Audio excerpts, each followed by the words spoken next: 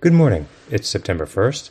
It is a flawless morning in New York City, and this is your Indignity Morning Podcast. I'm your host, Tom Skoka, taking a look at the day and the news.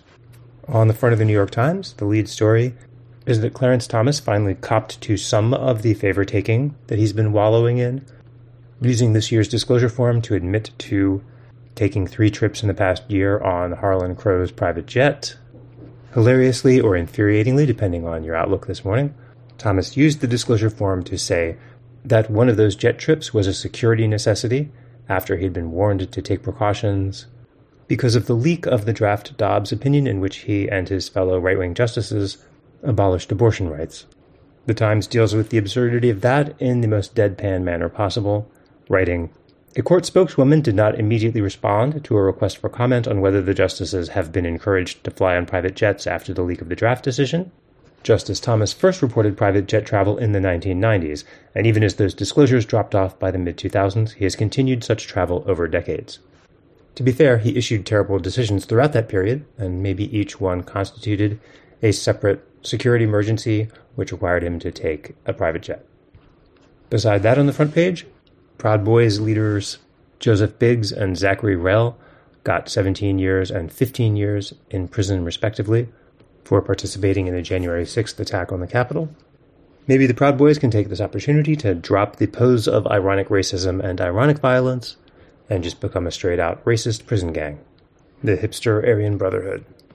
The ongoing summer heat wave has increased the efficiency and success of the bipartisan United States program of killing migrants from Mexico by steering them into deadly desert terrain. Already this year, we've killed more than 500 migrants that way. Last year, we killed 853. It's less messy than the Saudis gunning down African migrants at their border, but it seems to work out about the same body count-wise.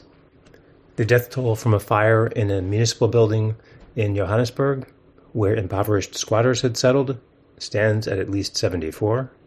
The attending physician of Congress declared Senator Mitch McConnell medically clear to keep working after McConnell once again froze up and went speechless while answering questions. The letter says that occasional lightheadedness is not uncommon in concussion recovery and can also be expected as a result of dehydration. It does not specifically assert that McConnell was suffering from lightheadedness, or that it was a result of McConnell's concussion earlier this year, or that McConnell was dehydrated. The Times notes that in the letter, also, the doctor did not say that he had examined Mr. McConnell.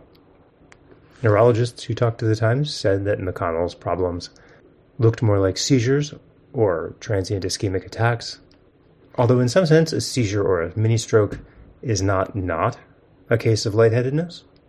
Either way, he's officially fine. He's cleared to play.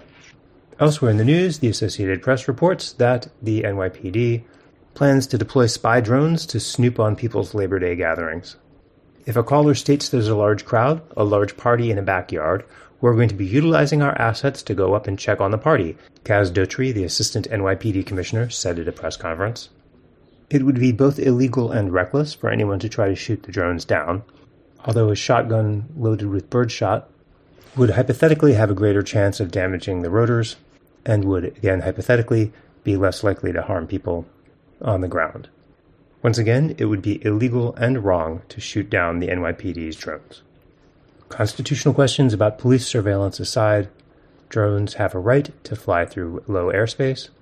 This would include any drones that you might launch in response to the sight of a police drone over your backyard, maybe several different drones at once, but that might carry the risk of a collision and an accident, possibly inadvertently bringing down the police drone, which you certainly wouldn't want to do. That is the news. Thank you for listening. Please subscribe to Indignity and keep us going. Enjoy the flawless weather. Withhold your labor for the next 3 days. And we will talk again on Tuesday.